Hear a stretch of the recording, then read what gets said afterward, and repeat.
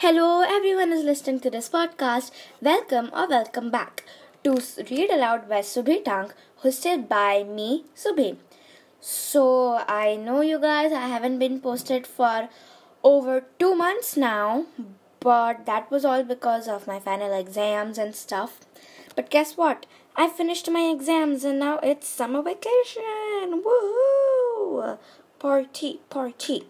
But also, along with partying, I will be uploading every single day. So yeah, another bonus. So if you guys didn't remember, cough cough. If you guys didn't remember, we were reading Diary of a Wimpy Kid, and we had reached till February 5th, Saturday. So let's continue reading. Saturday, February 5th. Believe it or not, I'm through with winter swim team. Somehow I was able to talk Dad into letting me quit.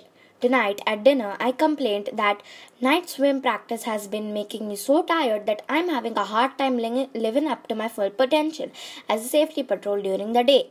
I come up with some lame excuse every week to try and get Dad to let me quit swim team, and this may have been my lamest excuse yet, but for some reason tonight he caved in. So no more swim team for me. I'm guessing the reason Dad finally let me quit is because he's sick of driving me to and from the pool every Thursday and Friday night.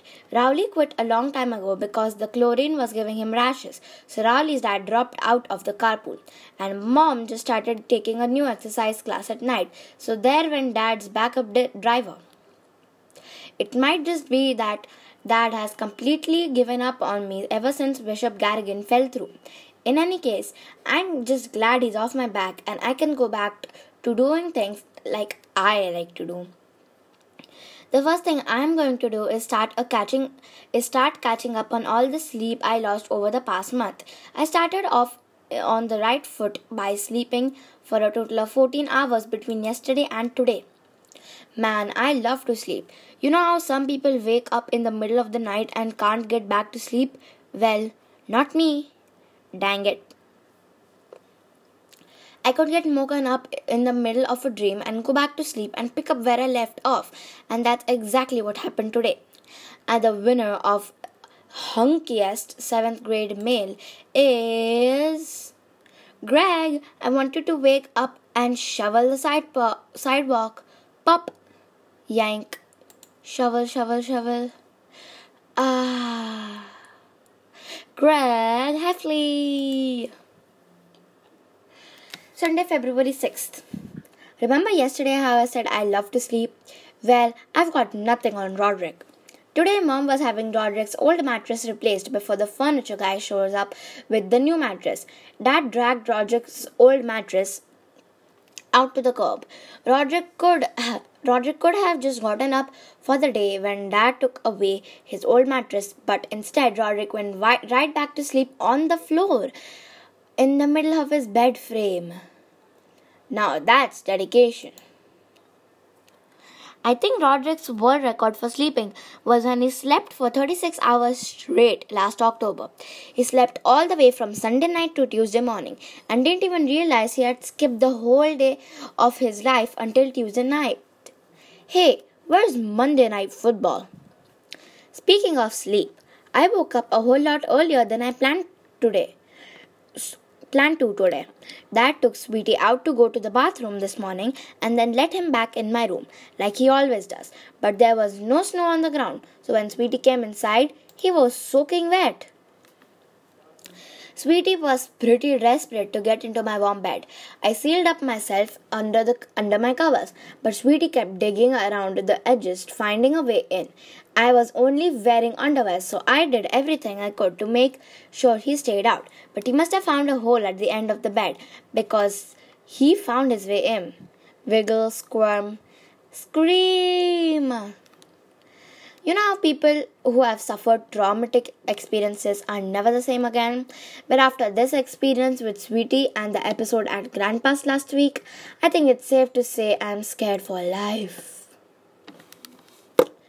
Monday, February 7th. Before school started today, me and Rowley were enjoying our hot chocolate in the cafeteria when an announcement came over the loudspeaker. Rowley Jefferson, Rowley Jefferson, report to Mr. Winsky's office immediately. I was just glad it wasn't my name on the intercom for once, but Rowley was as white as a ghost. Rowley marched down the hall to Mr.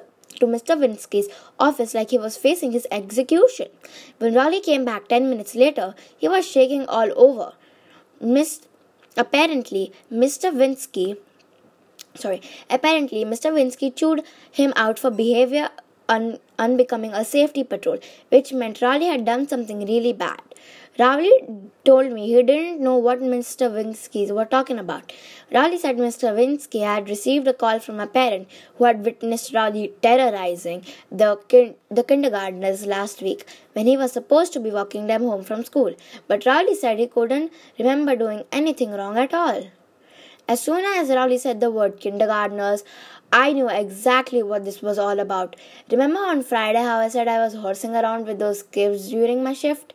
Well, it had rained that way and there were a lot of worms out, so I picked one up on a stick and had a little fun with the kids. I think the kids just got a big kick out of it. But when we rounded the corner to Moody Street, a woman opened her door and yelled out at me. It was Mrs. Arvine, who was a friend of Rowley's mom. I had spilled hot chocolate all over my coat that morning, so I was borrowing Rowley's orange jacket and his hat. Mrs. Arvine must have thought I was Rowley, and I wasn't about to correct her. Rowley Jeffersons, the principal is going to hear about this. Yes, ma'am. I forgot all about the whole incident until this morning. Anyway, Rowley was obviously getting pegged for something I did.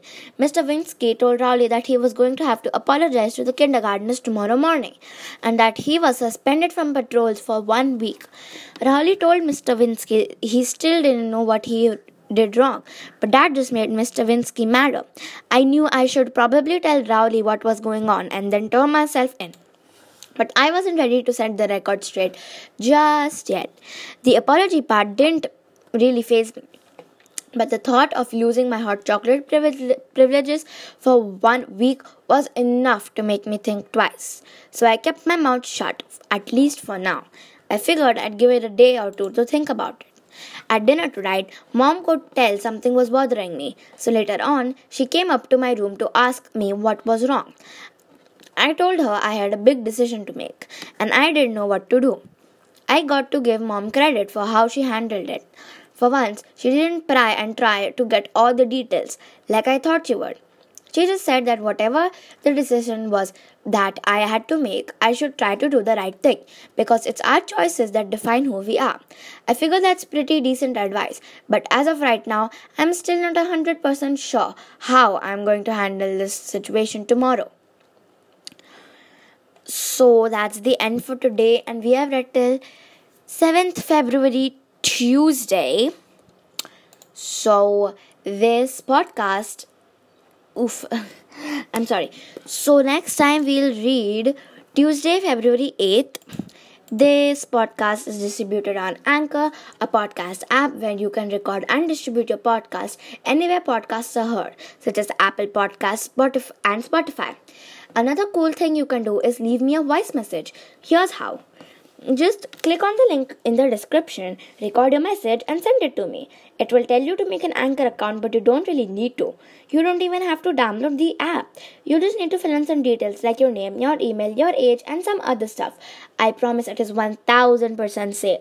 Please give me a rate and review on Apple Podcasts and subscribe to me on iTunes. It really helps this podcast. Thank you and bye. Love you guys so much. Thank you for a lot of listeners. And yeah, thank you for the support and we're back. Woohoo. Bye. Next time we'll read Tuesday, February 8th.